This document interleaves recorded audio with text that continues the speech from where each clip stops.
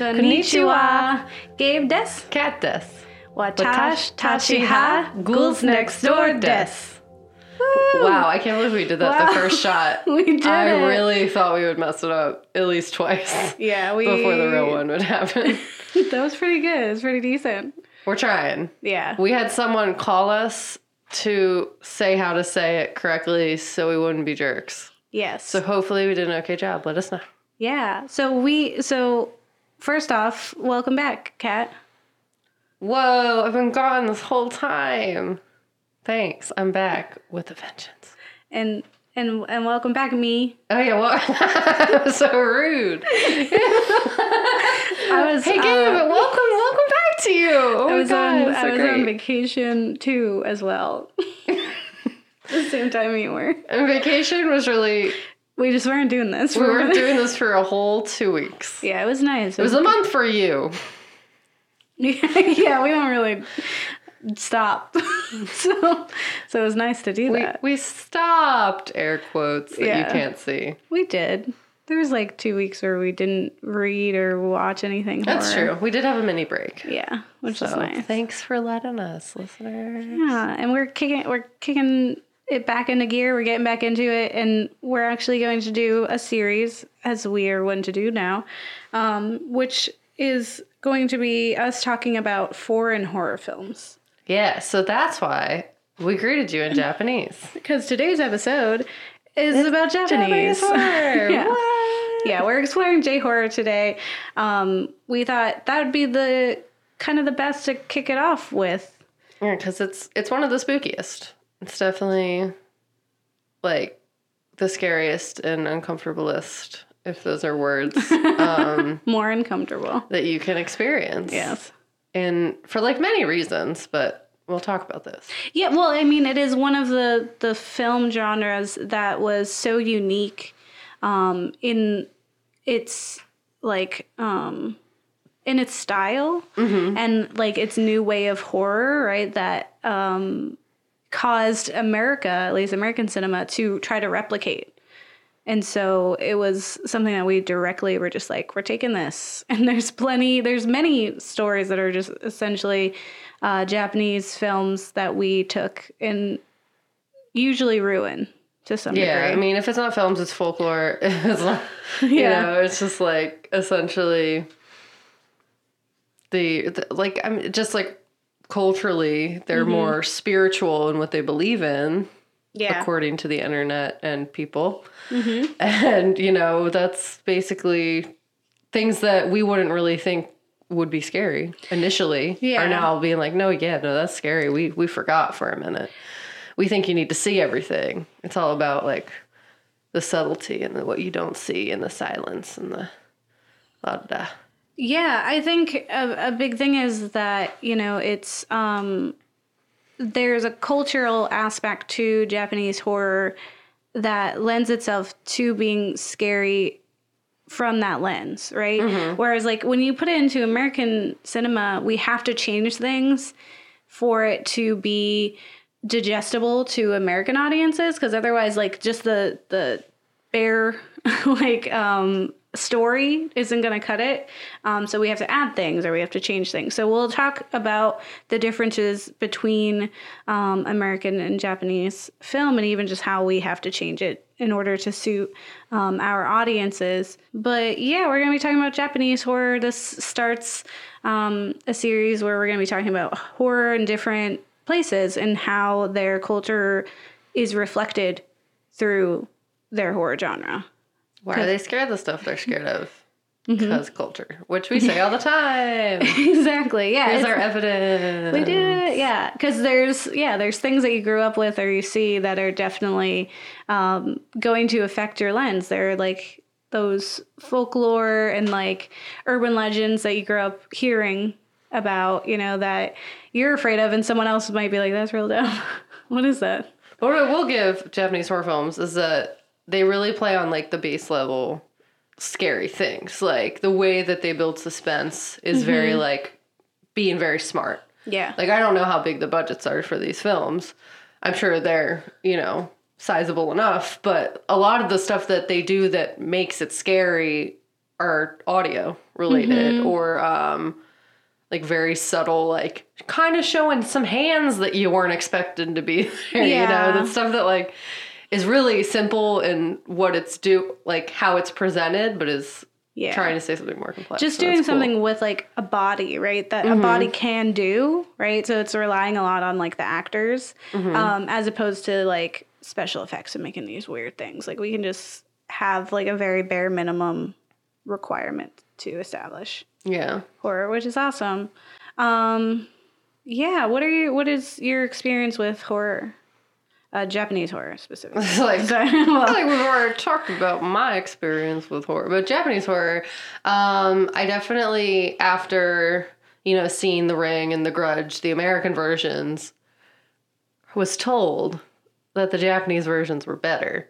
And I had to test that theory. So I did. And they are. Yeah. Significantly. I mean, that's because they're the originals, I would assume, is the reason. But also just because, not that I didn't enjoy the American versions. They were also very scary. But I think the Japanese one definitely just hits a little harder because, I don't know. It's just like, it's different. It definitely just has a different feel. It's definitely just scarier for like, I guess, the way it's presented. I feel like I don't remember as much the American versions now since we just freshly watched the Japanese ones. But I remember being very terrified. And I think just Japanese horror in general, I always have like kind of a very visceral reaction to it. Like I noticed every film we watched for this, my face went numb. Yeah. Every single time that the girl showed up. Yeah. Like, and I wasn't even like I wasn't like outwardly scared, but like my body reacted. Like I was uncomfortable. And it was just because of the noises, like, like that's classic. Scary. Like, it's just a really uncomfortable sound. You don't want to hear that. And like cracking and like the weird body sounds or like just environmental sounds. And then you have like, but everything else is just silence. Like they don't play a lot of music during the films, which I think, usually music can have a really big impact in like making things scarier, but I think it's really cool that you can do so much with silence in, I guess, what we've witnessed in the Japanese horror films that we've watched.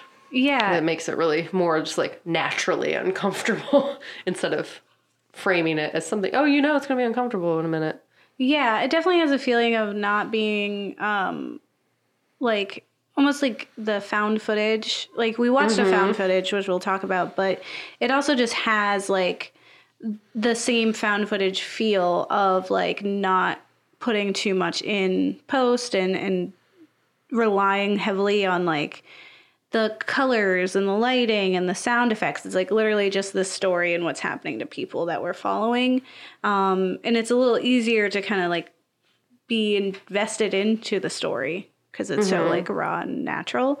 I definitely was introduced to Japanese horror first through the American versions, like The Ring and The Grudge, and like watching those with my family and them being like, why did you make us watch this?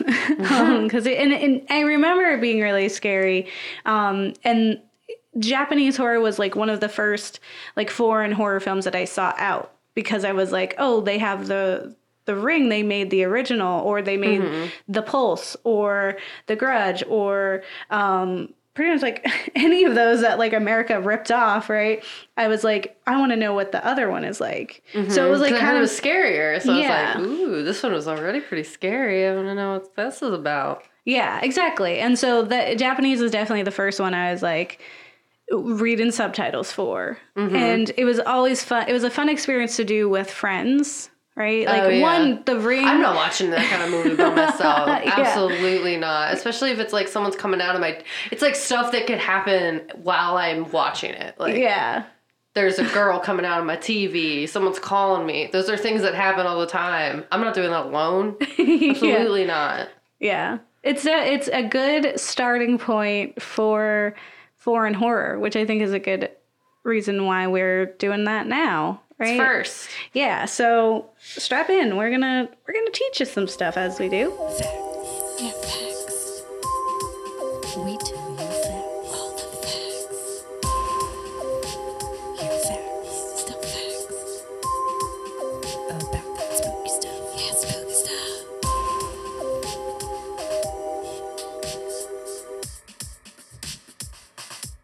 So I'm going to tell you a little bit about folktales, the Japanese times. I don't know why I can't talk normal. I'm sorry, audience. I get started, I get nervous. But essentially, Japanese folktales began as oral tradition, passed down as, oral tradition is, by generation to generation, and originated through the Shinto belief system, which features divination, spirit possession, and shamanic healing. Mm-hmm. So, fun fact, I was an Asian studies minor in college. Woo! So I remember learning a little bit about this already. But the Shinto beliefs tie back to the spiritual world into how people who are alive interact with those who have passed on. We kind of share the space. It's not just, you're dead, now you go up to heaven. You are, your people who have died that are still here. The spirit world is everywhere. You can kind of see that. So you can see that in kind of the non-scary movies that even kind of have in their ways their own kind of horror twist, because they are made for kids. But My Neighbor Totoro, people say that's about a dead little girl and her ghost friend that is basically kidnapped. You know what I mean? Yeah. In Spirited Away, there's lots of things that happen in those movies that are definitely oriented as kids films, but have kind of that spirit world kind of in from an American lens, kind of a horror context because of the fact that generally we try to really shelter our children, which I don't agree with. Spirited Away is definitely scary in its own. Her parents get turned to pigs, so that's just on a fundamental level scary. Yeah, but it's also in Miyazaki, his work has a lot of what you're going to be talking about is yokai. So those supernatural spiritual beings, right? There's a lot of those. Even still there's in one of the films that we watched, in seeing one of the masks and the depictions of one of the demons, it looks like one of those. The creatures from one of his films, where I was like, this is weird because these are supposed to be kind of cute and quirky, but I'm actually really terrified of this thing. And I think it's literally just the lens of it, but also the fact that I think in other places we don't really shelter our media isn't sheltered as much or oriented specifically towards children. Yeah. So it says it's for kids, but it's the 90s. Everyone's kind of saying it's for kids just because it's animated, and it's still a little scary and has a little edge to it, and that maybe wouldn't be Sprout TV today. Yeah. And I mean and even thinking of this, the Shinto belief has me kind of comparing it to the Mexican holiday of Dia de los Muertos, where it's you are visited by your loved ones who have passed, but they're still here. They're just existing on the same plane, but it's in a spiritual world. So it's they're there, they're just we just can't see them, but they're still around. And I think that's kind of a similar feeling, whereas Christian beliefs or American primarily beliefs are you're dead, you go away now. You're looking down, like Mufasa, but you're not there. So I'm gonna go into some of the different Japanese folklore. There's different like characters, for lack of a better word, if you will. So Oni, which is invisible demons that live among people and possess magic powers that can create disease or even natural disasters. So I guess a way of explaining bad things that are happening is generally saying it's an Oni spirit. I hope I'm saying it right. I apologize if not. I listened to how to say it 20 times, but my memory is just really bad. Yeah, I would say just as a blanket statement for this, we really try. We're trying. But we're also just English is our first language. I guess just be patient with us. So the next one, yokai, a general term for a supernatural being, which includes things like bakemono, shapeshifters, or yurei, vengeful spirits. I'll go more into yurei next, but they're animal-like, often dim-witted, and though they might be malicious, they seldom maintain any long-term goal or plan. And this class of monsters, or includes goblins and ogres alike, as well as neutral or benevolent creatures such as the tanuki, a shapeshifter prankster. Oh, that's so fun. That looks like a large raccoon. Trash kitty. Trash babies. Oh my God, I want one as a friend. And, oh, I'm not going to say this right. Suchi Noko. That was probably close. Yeah, that's Tsuchinoko, pretty close. a snake-like creature, that is wide around the center and can jump long distances. That sounds so terrifying. What you want your snakes to be doing? No, it is incorrect. a good boy snake jumping hope all so. around town. Yeah. But yeah, there's actually that show Yokai Watch. Yeah, Yokai Watch. And the last one is Yurai. So that's the one, or Yurai. I'm trying. So that's the most popular used for horror, I would say. Yeah. Honestly, like the most of the time when we see it, that's the scary one. So ghosts are spirits that have been stranded in this world because they have some unfinished business, as you know, hauntings would do, or because they died while in the throes of like a really intense emotion. So you see that a lot in Japanese horror films. Like the reason that they're coming back is because they either died in some really horrible way, Yeah. or their life was like really terrible, but their last emotion that they felt was very intense. Yeah. Be it fear, anger, what have you. So essentially, unlike yokai, Yurei have a singular purpose or mission, and they are often very malicious. So, for example, for example, a popular Yurei story, is called Okiku, hopefully, who was thrown down a well by a samurai after refusing his romantic advances. This act resulted in them becoming a vengeful spirit, depicted kind of as Sadako from The Ring with the long hair in her face and like coming out of the well and coming to get you. Another version of Okiku is her being like falsely accused of breaking a plate from a very important collection, which leads to her also being thrown down a well by a samurai. Both seem like real not cool to women. Yeah. Yeah. But I guess that's still forever going to be a thing across all culture. Yeah. Well, But yeah, most Yurei, unfortunately, are women who are vengeful due to some sort of terrible act done to them. So that kind of like revenge thriller type thing is what you kind of get from the stories of these spirits. And they also have tend to fixate on like the individual, often driving them mad. I noticed that a lot of times it would be like driving them to suicide, but like at the hands of the spirit, like watching them. Yeah. Essentially, we saw that a lot in the supposed to be horror comedy, but Yeah. also like still in its own right, like it was honestly scary, yeah. The Sadaku versus Kayako or Kayako Yeah. movie that we watched, which is basically Ring vs. Grudge. Yeah. Underlying concept behind Japanese Yurei is onen. The idea that some emotions are so strong and powerful they extend beyond, the grave. This does not, that seems real. Yeah. Yeah. Don't do bad stuff. They'll come. Yeah, because it's like the idea that with certain emotions, right? So if you're doing just an emotion, it's not the revenge situation, right? So with that, the problem with that is that we don't get a traditional ending where there's a resolution, because just killing that person isn't gonna put that soul at rest, right? Yeah. It's the fact that because she was so distraught. It wasn't the act of her being thrown down the well in regards to like her breaking the plate situation. It was actually like the embarrassment and like the trauma from being essentially like ousted from the community of like, oh, you broke this thing and you committed this act, even though she didn't do it. So it was like the embarrassment and like the heavy trauma from that Shame is what, of it, yeah. The shame kept her here. So it's like, even if she exacts revenge on the samurai, which is what she's one to do, because she's just like a vengeful ghost now, right?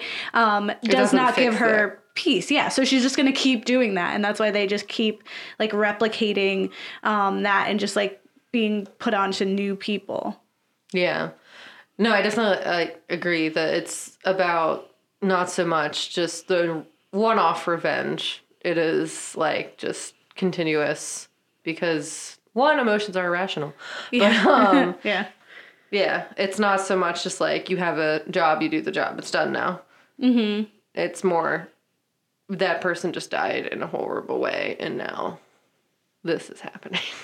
Yeah. Forever. Yeah, forever. There's can't- no like solving, which is one of the things that you changed in American when we change it over to American cinema because we need the because we can't resolution. not have a resolution. There has to be a happy Bad for ending. the people. Yeah.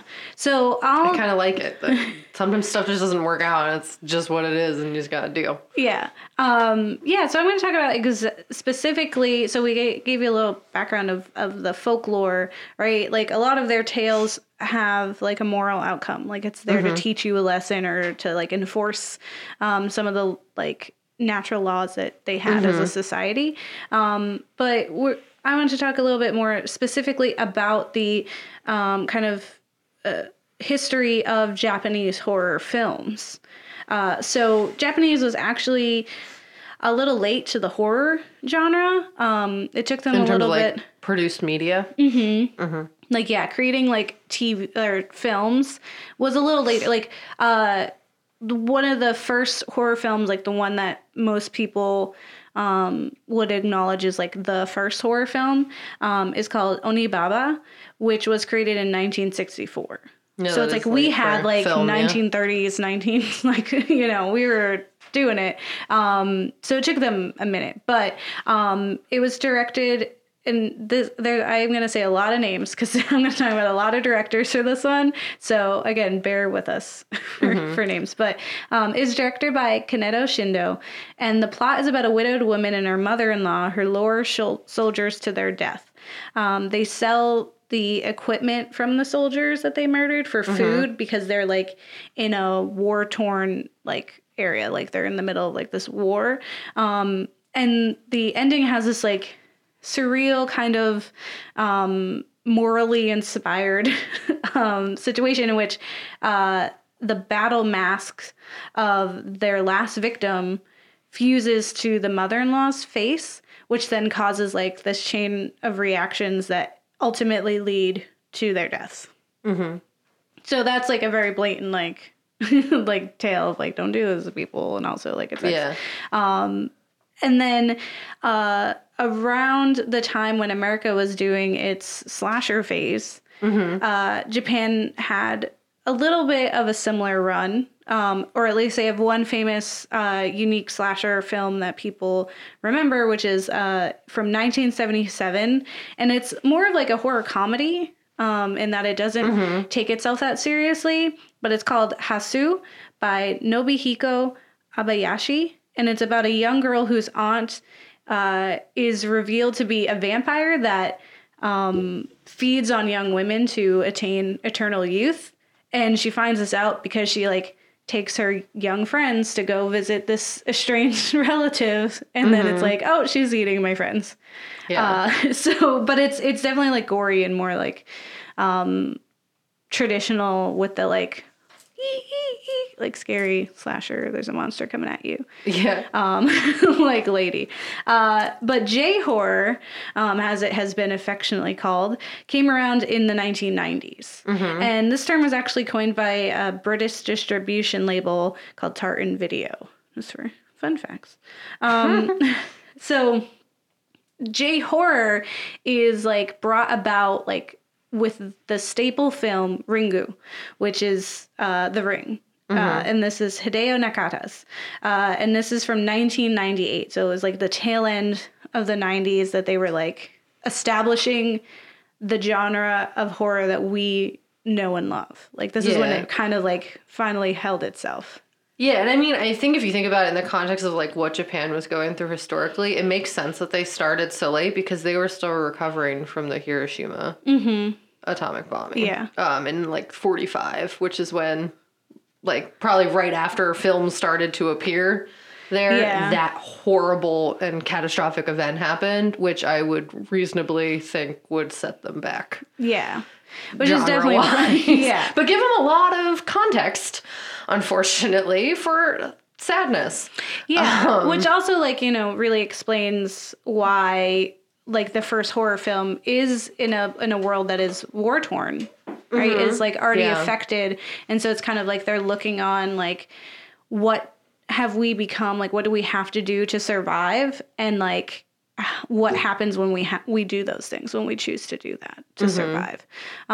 Because I don't think they're outwardly seen as entirely the villains in that, like the woman and her mother-in-law, because they're in this, you know, terrible wasteland, you know, and they're just trying to survive. Yeah. It just happens that that's the way that they have to do it, and that they, you know, get that horrible ending, right? Yeah. But yeah, it definitely says a lot. And then, you know, finally finding their own and being able to, like, reach into the culture and be able to, like, make these films and, like, create their very own cool content that's very unique to, like, who they are. Japanese, that, like, we couldn't have replicated well. No, yeah, Just, no, there's no not way. at all. It's just so unique and great, and it's Yeah. And Ringu is when we first see the Yurei on screen. So this is with Sadako, who featured the whole long hair and the pale complexion and that, like, and ghostly the idea figure. of, like, the cursed video. Yeah. And just, like, so usually the Yurei have no feet because they're kind of like ghosts in that way. But Sadako does have feet. Yeah. And that, but it's still like, she still comes through things and is very clearly dangerous. Not alive no more. She's blue. Yeah. So after Ringu, it kind of spurned this whole type of, like, subgenre in J-horror itself, which is the psychological thriller, which is where we pair this moralistic and troubling tale with the disturbing Twitch effect body horror that J-horror is known for. So we're like also getting, like, lessons and also commentating on our world, and then also it's like there's some real spooks, like people's bodies don't move like that. Why is she doing body that? horror here Yeah, right why is she now? all twitchy? Yeah. So films like Kiyoshi Kurosawa, no relation to that Kurosawa, their film Pulse, which featured the popular taking control of the internet that ultimately results in physical and mental harm to the characters. So that's like they're coming through TVs and phones, and it's like all flickery. America did take that one.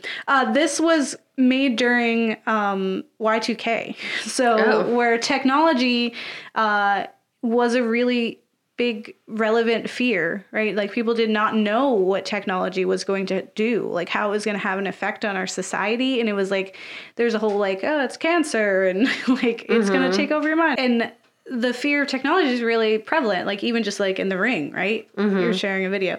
Yeah, because it has the fact that, like, Sadako has to have her victims watch the films, right? She can't do anything to you, and she exists in this world. She can't touch you unless you watch this video. And then the only way to fix that is if you share it, make more people watch it so that they die.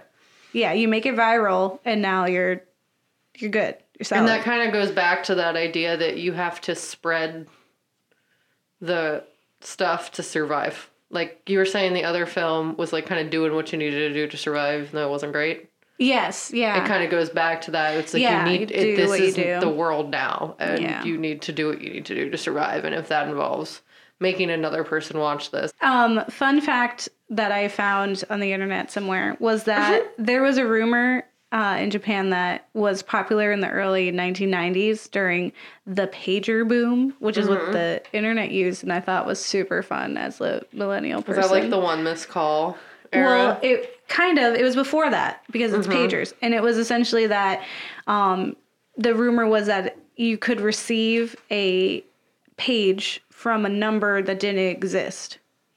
And the number was 564219, which in Japanese, when you say it phonetically, sounds like I am coming to kill you.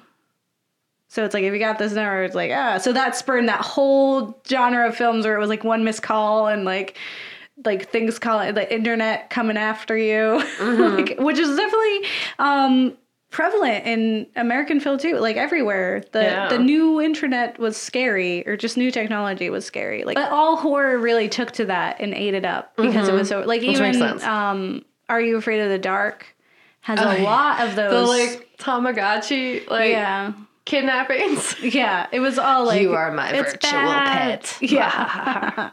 Yeah, it was just like, be wary of the internet. Anyway, we also have psychological thrillers that steal directly from the lore that we saw earlier of that whole, like, the traumatized and wronged woman turned vengeful spirit, with Takashi Shimizu as Ju-on, the Grudge. Yeah.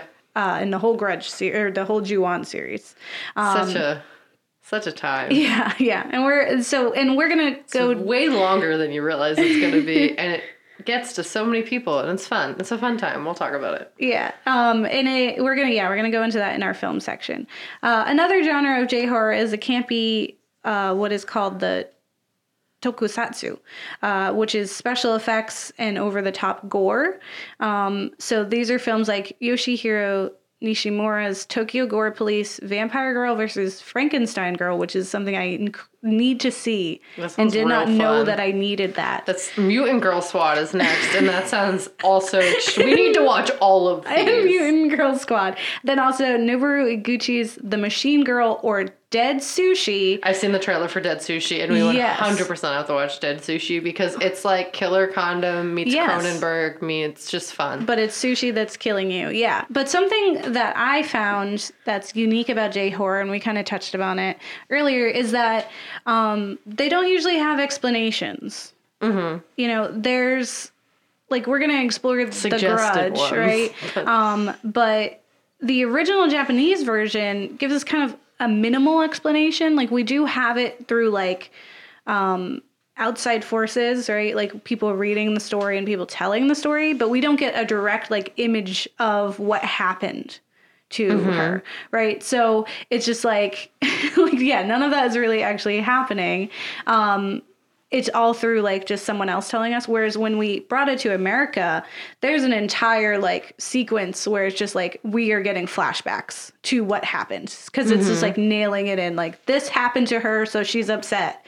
And it was like, that's what had to happen for Americans. Well, yeah, because we don't have the cultural understanding of the Yurei, and, like, that's not something we have in all of our film. Like, that's not something that we're taught generally in feeling scared of things. We don't really have, honestly, a lot of American folklore. There's, like, urban legends and stuff like that, but, you know, it doesn't get too deep. Yeah, and I think it had to be different. Yeah, and later in cinema, if horror cinema, we do get those, but it's always seen as, like, unique and different, you know, like, oh, the bad guy wins or something, right? Even with, like, The Ring, in the American version, we were giving a very elaborate and honestly kind of haunting explanation for why Samara in the English version, Samara, is how she is. Whereas Sadako is scary even without a full explanation of why. Like, and honestly, it's kind of easily explained in the fact that, like, she is an angry spirit. She's a vengeful spirit, and that's what vengeful spirits do. They do that, you know? Like, there's less of this idea of, like, good versus evil, but rather an understanding that we live in a world full of pain, and spooky ghosts are gonna do what spooky ghosts are gonna do. Yeah, and I think it goes with that whole idea of, like, resolutions and how we, like, as Americans, crave one, intent, and resolutions. Like, we can't, for some reason... I mean, I get it because I can't live without knowing someone's intent for why they did something. I need to, like, know why it's happening for me to be okay with it happening. And I think it's just different in the sense that, like, that's not always how the world works. You don't always know why something's going to happen, or you don't always fix it. Sometimes stuff's just not okay. And that's something I feel like culturally we have a hard time digesting. So there has to be a reason she's like this, and there has to be a way to stop her. Yeah. There has to be a resolution that makes it stop. Where you'll see in Ringu or the Ju-on that there's not. Yeah. It just keeps going. It's There's just what no it is. solution. There's just, this Yeah. is just what reality is. It sucks. Yeah. Stop watching it.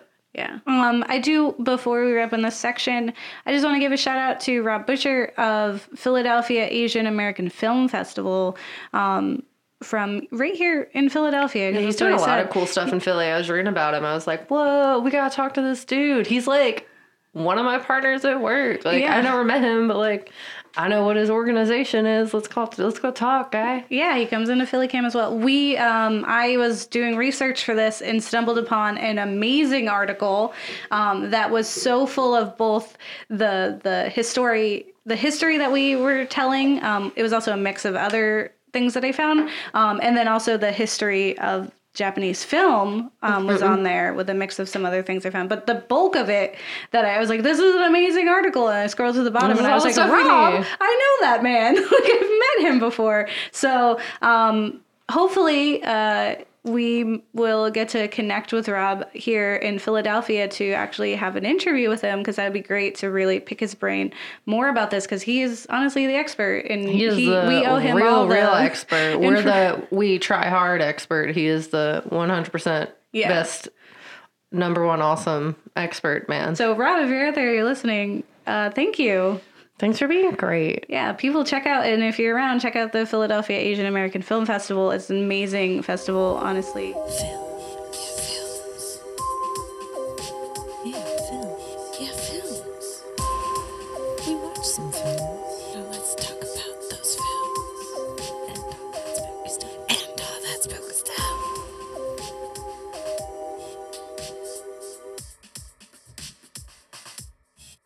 So we watch stuff. We always do. No, sometimes we play stuff. And I know, but we in the usually watch a future- thing too. In the future, we're going to be reading stuff. We looked with our eyes and watched Ju-on, The Grudge, a film from 2002.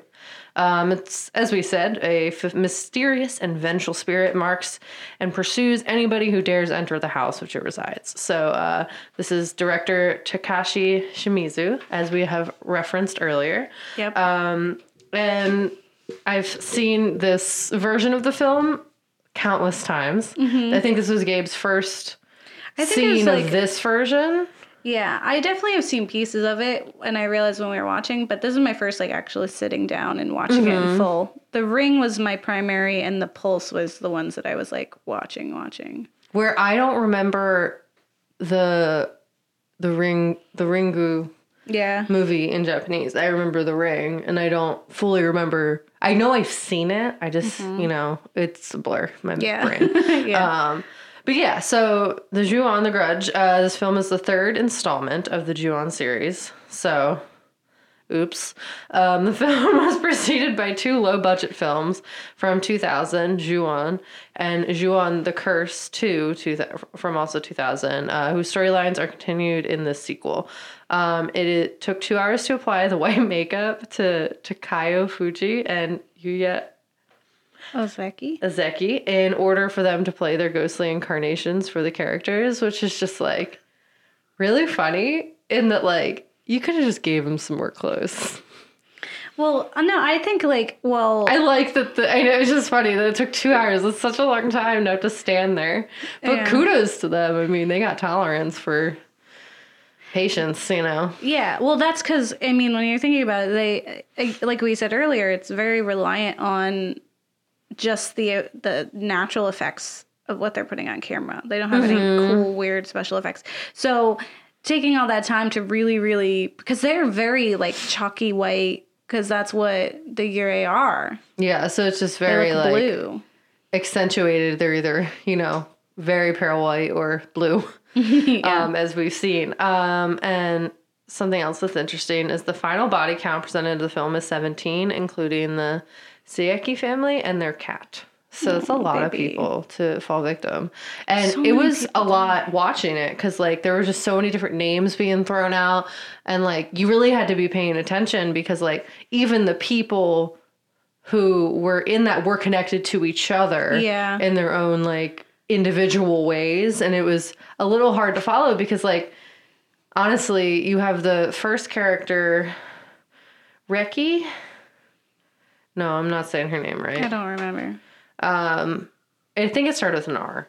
But she was like the one you started with. She was the I think hospice Yeah. kind of thing, you know, going into the house. And then after that, you see like the family members like start to die. Yeah. And essentially there's a blurred timeline of who's dying there's when. time jumps. I was very confused in that end, like where I was having a really hard time following it.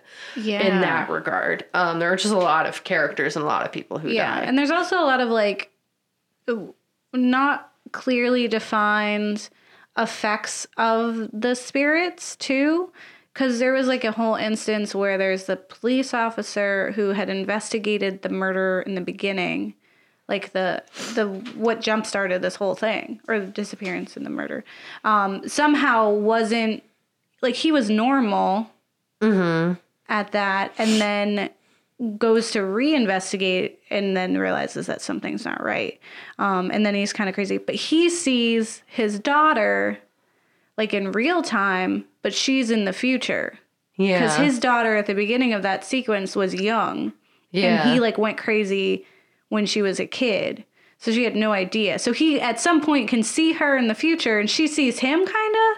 And it was super weird, because I was like, why is this happening? How did this happen? Like, that part, everything else, I was in. I was buying it. I believed it.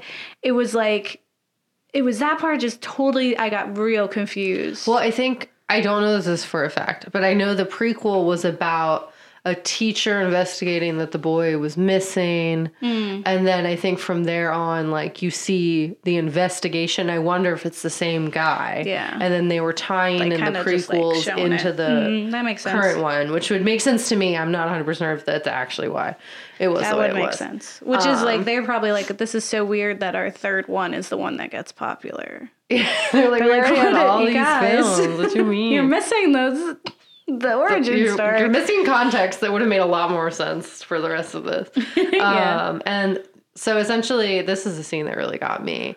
Because I just feel like things, when you're in your bed, things shouldn't be able to like suddenly be in there with you. Yeah. So the infamous scene where Kayako attacks a character from underneath the gap in her bed sheets was inspired by an old Japanese urban legend of a girl in the gaps, a ghost which is said to enter the world only through small gaps in the real world.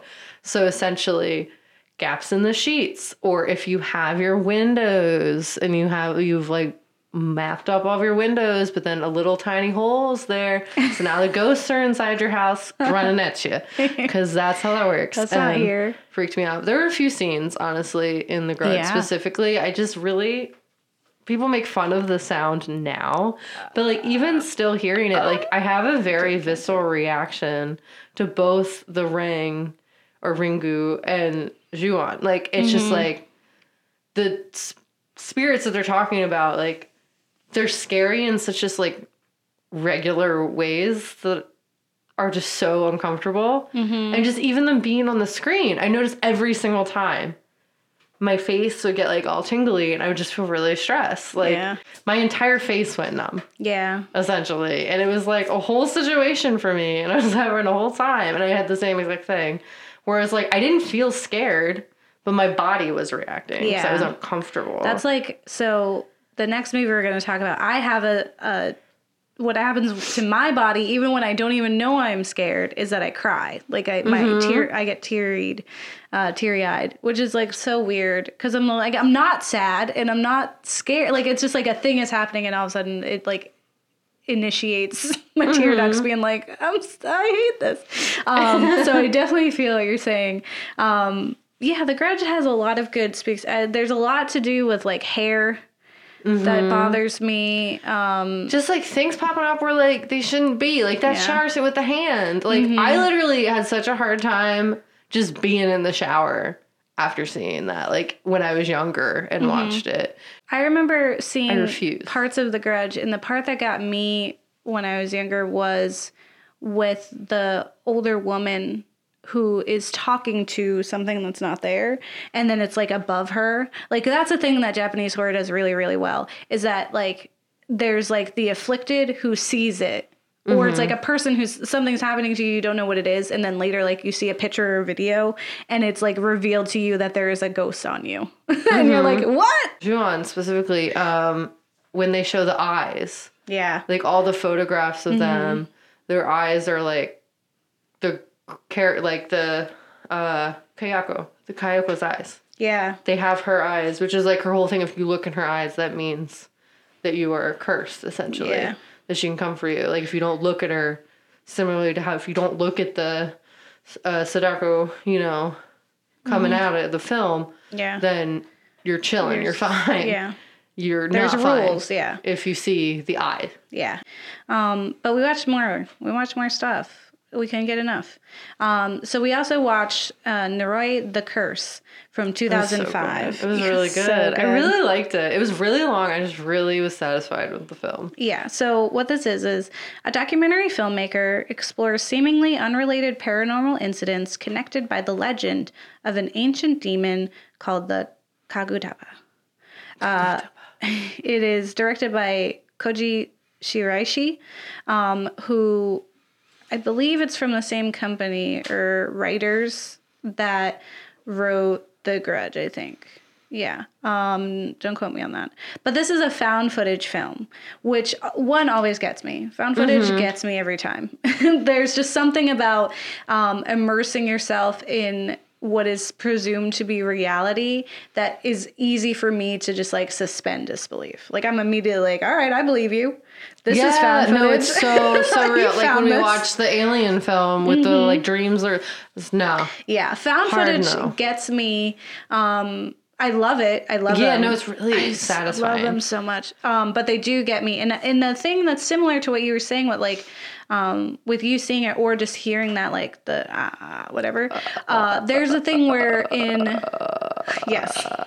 Sorry, it's really fun to do. Good. I'm sorry, listener. Yeah, so for me, and it's funny you bring it up for the Alien film that we watched, The Fourth Kind, was there's a whole part, and I'm like already getting like shivery about it, where they replay what's on a tape. And it's an interview and you hear her and then like things get all weird and there's weird sounds and it's like freaking out. Well, that similar thing happens in this as well. And whenever that happens, when they're like replaying it and they're listening to audio and they're listening for like a whisper or something and there's like weird sounds, it just like, I don't know, it activates something in me where I'm like, there's a reason why my ears can't register those sounds. Like I don't want to know. Don't feel me while I'm sleeping. I feel like also just like that whole watch you overnight thing is always like, no, don't do it. Why? Why are you getting up and by yourself while you're sleeping? Why are you doing this? Yeah. Why can't someone be there with you? But it always gets me, and that's when my eyes tear up, and I'm just like, I can't close my eyes, which is probably why they're tearing up, and then I feel like shivery all over my body, like goosebumps. And this one oh my God, I cannot recommend this movie enough. It has been a long time since I've honestly been spooked. And I was like in this, I was covering my eyes, like peeking through my fingers for like a good chunk of it where I was like, no, I don't, like I want to know what's happening, but I don't want to do it. Like yeah, and the actors even like there was just so much like raw emotion that was happening like all the time that like there was because the one man who was like the one who was seeing all the vision like he seemed like the craziest because he was like the most traumatized. Yeah. But he was very like in tune with what was happening. Like everyone was like, you're crazy, whatever. Blah, blah. It was just the way he was like explaining it. Yeah. But essentially like his energy really stressed me out. Yeah. Like, just because, like, I don't know, if you're a child who's been exposed to people actively with, like, mental illnesses, like, that's generally, like, he was portraying that stereotype, but he was right. And, like, that was, like, real stressful for me. But then also just seeing his, like, raw, like, trauma. Like, he was just so upset. He was, like just, Kana, like, over, like, and he was just so scared about this little girl. And it was just so stressful. And, like, just his energy in general. Like, he was always in, like, terror. Yeah. And Just like seeing that just like so well like the actor was very, like very wow, well done. I don't know if that's just how he is or if like he's just so good at acting, because I genuinely believed his character. Like that's what I knew it wasn't a real thing, because we knew it wasn't. Yeah. We knew it was a movie. We knew it wasn't like a documentary. Yeah. But like I was genuinely in like awe, like shock. Yeah. I was shook by his energy, or like just the acting in general. Like everything felt really real. Yeah, I definitely my empathy was off the charts, and I was emotional. But I would say for this film, it also has a really good story. Like I felt engaged the entire time. It's very long. There's a part in the film where it did feel like we were coming to what would have been a natural like climactic scene that would result in a finale, right? Like either we would have been left hanging, being like, what happened? Because this is Blair Witch Project type thing, you know, where fade to black and be like, they were never seen again. Like that was definitely what it felt like it was going to. And then it wasn't that. Like it kept going. And then even after that, there was like a natural ending, and then it kept going. And usually when that happens, where I feel like, oh, we've resolved, we're done, and then it keeps going, I'm like, why am I still here? This is really dumb. I didn't feel that. I was like, oh, wait, no, there's more. And I was like excited that there was more. So then when it did finally end, I was like, wait, I still have questions. I still want to... I'm so enveloped and engaged with these characters and with the world that was created that I'm like, I still need to know what is happening. Yeah. And I just like, it wasn't like unsatisfying. Like I didn't finish like, oh man, I didn't answer any of my questions. I didn't feel like lost, like the show. Yeah, Lost. but it was more so just like, oh. Yeah, like, oh man, I would love a sequel. Yeah, it was just really like emotionally engaging. But I will say I agree that like it was unique though, in that like it did seem to kind of have, even though it didn't have like a happy ending, like somewhat of a resolution. Like they really explained it more than I expected them to, because generally we don't always get that backstory. Yeah. Where like this was a very just elaborate film that was like really trying to say something, and it just kept going as you said it. But like it was always just really interesting and cool. Yeah. There's like so they tie in what I thought was really great into like folklore and like religion, and it's told from the lens of like a modern person being like, oh, this like backwards town still believes in this like village. But then like even he still like believes it too, like to a degree, which I thought was really interesting, because usually like if you come from like an American lens, we would be like, wow, this backwards place, like blah blah blah, like, and then you would go to it with disrespect, which would eventually like cause your downfall. Whereas I feel like our protagonist did not ever go at it with disrespect. Like he was honestly always just earnestly like, what is happening? We need to get to the bottom of it, because it is affecting people. Like, where is this kid? This poor actress is being affected. What happened to that girl? Because she was normal, now she's not normal. Like and then also like the guy who is labeled like the crazy guy with his tinfoil house. Like he is even invested in protecting that guy, as crazy as he is portrayed. Like this guy's like, there's worms, and he's like, okay, but ectoplasmic worms or whatever. Yeah, and he was like, okay, he knew there are not ectoplasmic worms, but there is something, and that's what you are like interpreting. So I'm gonna take you at your word and just like change it to what is reality. So it was because the protagonist approached the situation in that way, it allowed me to be able to, and just honestly watch this film. It is a film that I've read. I mean, even on the internet, a lot of message boards where people were very much like, that is the scariest movie I've seen in a long time, or just like a solid horror film. One last passing thought, just because I did mention it earlier, is so Kagutaba is the demon that is referenced, and there's like a mask, and it's like, when you look at like the trailer, it looks really silly, but it also looks kind of like fun, right? And that's kind of what it is. But you see like figures that kind of resemble him, and they have this weird face, and the face reminded me of the Kodama, or the forest spirits in Princess Mononoke. like those little things that like move and they're all twitchy and they like have the like click, click, like weird knocky sounds when she's in the woods. Yeah. That face is exactly what Kagotaba's face is. And I remember just being like, aren't those kind of like endearing? Like what is, and it's really creepy. It's a creepy face. And when you see it like Slender Man style in the woods, I was like, sign me up. Yeah, no, it's definitely really spooky and in a really simple way. Yeah. So last on our list is actually, so we stumbled upon a film that is a horror comedy, which we resonate with that genre very well. Yeah, I was Googling, hey, Japanese horror, and it was on the list. Like number and one, I looked honestly. it up, and I was just, the trailer for it is the funniest thing, but it was actually like kind of scary. Like when I say like it was dumb, but also like good. Sadako versus Kayoko. So this is a film that is, as Kat mentioned, is directed by Koji Tsuruhashi, who did Norai, but is also written by Takashi Shimizu, which is the guy who did Ju-on, The Grudge. So these guys know what they're talking about because they have worked on both of those respective films that are featured in this. So the premise for this is, after watching a cursed videotape, Natsumi has only 2 days before she will be killed by demonic entity Sadako. Her only hope is to pit Sadako against Kayoko, a menacing spirit that inhabits a haunted house. So it's so lucky that they're just in the same town. You know? Yes. It's essentially she gets cursed from watching the video and then encounters these really cool team of, I guess, paranormal investigators in a way, who suggest that she gets another spirit, which would be Kayako, to fight each other.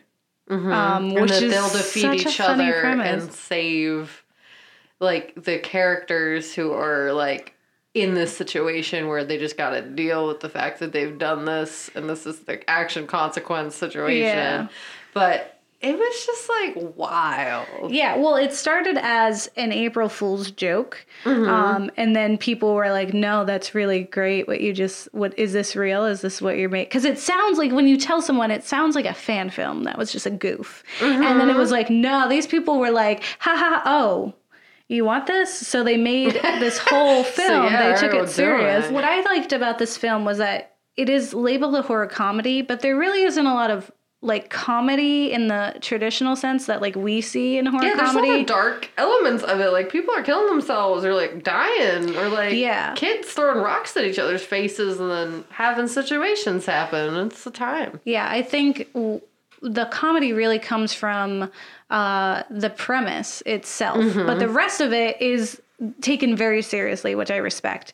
But I think they also don't take themselves seriously in that they know who their audience is and then they know that it's a joke and that it's silly. Because to promote this film, they actually created an Instagram account called it's at Kayoko with Toshio, which is the woman from The Grudge, and who the little boy is like all twitchy, and then the little boy who does the cat sounds when he opens his mouth. So it's literally just an Instagram account of them doing like normal like life things. Like there's one where Kayoko is measuring Toshio like at the door, like like so see how tall he is and how he's grown. There's one where he's doing that classic anime thing where he's got a piece of toast in his mouth and he's like running out the door and she's like trying to get him because she made a big meal. Like it's hilarious. It's super, but they're in the whole garb of like being the spooky characters. Yeah.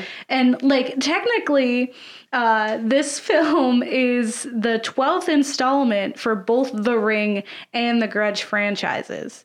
Like if you include the American remakes and spin-offs and incarnations. So there's like this is the 12th film for both of those franchises. Yeah, no, it was really fun. And like, I mean, I will say the Kayoko, she does look very different. Yeah. Than, you know, the original version. And the boy, like, Toshio is... He did really well. I think he looks really pretty much the same. But, like, he looks like kind of... Like, there's this thing... Okay, so, like, every time he shows up, his head is tilted and he's doing weird stuff with his tongue.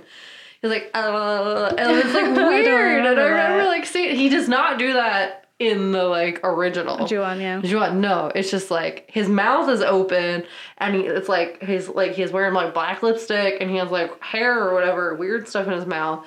But he's not doing weird stuff with his tongue. And he's doing weird stuff with his tongue in this. And every single time, like, I was dying. I was like, why? He's meowing and going, oh. It's like, what is happening here? This is so weird. It was still scary, but it was, like, goofy. Yeah, you know? it was done really, like, because it really took itself seriously. It took its spook serious.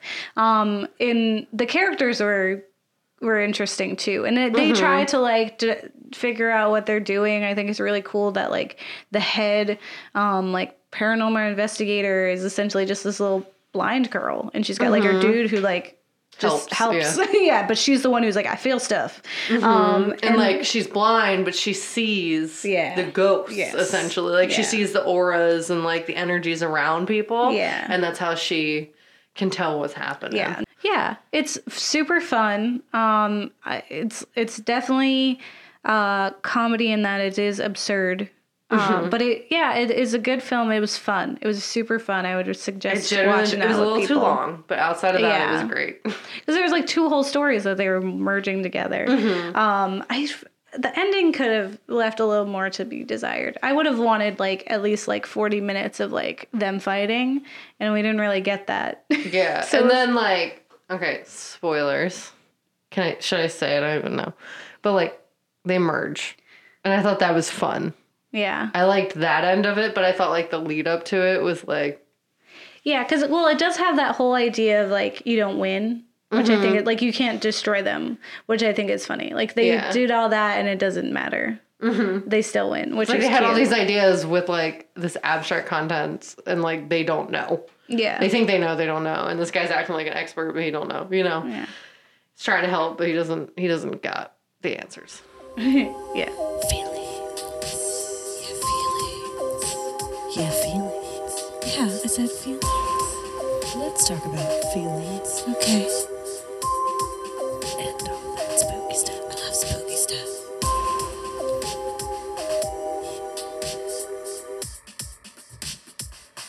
Okay, so if you don't like it, it's Yokai Listen, because Yokai watches a show and we are a podcast. And so you listen to us. Yeah. So guys. Monsters listening to us. Or if you like it, it's 7 days. To subscribe or we kill you. Yeah. We will come out of your earbuds. Put them down so we're not like inside your brain. Like, that's us. We're coming for you, the ghouls next door. This is fun. Konnichiwa. we have fun. Hello, the ghouls. Yeah. So, Kat, how do you feel about Japanese horror in general? I love it. It's great. You have 7 days to live. Nice. That's the song I wrote about this in this context. It's a fun time. I really thoroughly enjoy it. I just enjoy Japanese culture as a whole. Just like the way they approach everything is just like really interesting. And just their history and just like how they like incorporate their history and their culture in the media that they produce, and just like they're just so interesting. Yeah. There's so much lore and like culture behind everything that they do, and it's just like anime or horror or just like whatever have. It's like they really intentionally kind of have reasons for why they put stuff out, and it's just really cool. And I just really thoroughly enjoy it. So you got 7 days to subscribe to us, or we're coming for you. That's how I feel about all of it. I also am 7 days. So I super, super respect Japanese horror. And I always thought that it was super inventive and is very easy to distinguish from any other horror. I would agree. Yeah. Yeah. It's just like not something that you can replicate really to the same degree. Yeah. Like, but I will say that like The Ring was successful, you know, in bringing J-horror to America. Yeah, I would say that like, even though I will say like the versions that we've created are not as good, it really was cool that like we like them as much as we do to like bring those ideas that are like really unique and scary Yeah. here, and then kind of sparked the interest in like learning more about Japanese horror in general. Well, eventually we'll talk about Junji Ito, which honestly is a thing I have a real hard time doing. I mean, eventually we'll talk about body gore, but it's really hard to not talk about Japanese horror and leave him out of it. So if anyone's like, oh my God, you didn't even talk, like, listen, I need some time to ruminate, and that needs its own episode so that I can just scream for a long time, because as someone with trypophobia, it is super triggering. I have thumbed through manga of his art, and just thumbed through like very casually, and the images are ingrained in my memory for all time. I close my eyes and that's what I see, and I will never not see them. They're always there. So we will eventually get around to that. But as in regards to the films that we were watching and talking about Japanese horror, I'm really excited about this entire series and getting to see horror through different lenses and different cultures. And I think it's going to be really exciting to explore ways that we can use horror to tell the stories from where we come from. Yeah, so stay tuned. It's going to be a really cool series. We've got live shows that are coming up. We have guest appearances on things coming up. We are getting involved. We're going to be around things. Also, it was my birthday recently. So happy birthday to me on 26. Woo, you're so we old. went to MomoCon in Atlanta. Just turned 26, May 25th, guys. What's up? Do you want to give your social security number and your address? They can say happy birthday to me is all I'm saying. Your blood type. Send stuff to my Cash App. Like, let's go. No. Patreon. You can send stuff to our email if you want to send one of those really cute little like email cards. That's oh my God. moves. If listeners make me birthday cards, I will maybe actually cry. Okay. Even if they're virtual birthday surprise times. I just be like, people I don't know care. Yeah. Nice. I have love everywhere. You do. Well, we're back and from outer space and see find out look upon your okay. So remember, we have a call out of this, and it's don't get married. Delete your kids. Okay, bye. Bye. Love you.